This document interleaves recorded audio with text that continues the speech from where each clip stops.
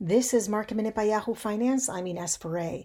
Investors are rotating out of value stocks and into growth stocks as the FANG names today are seeing gains for a second day in a row this week.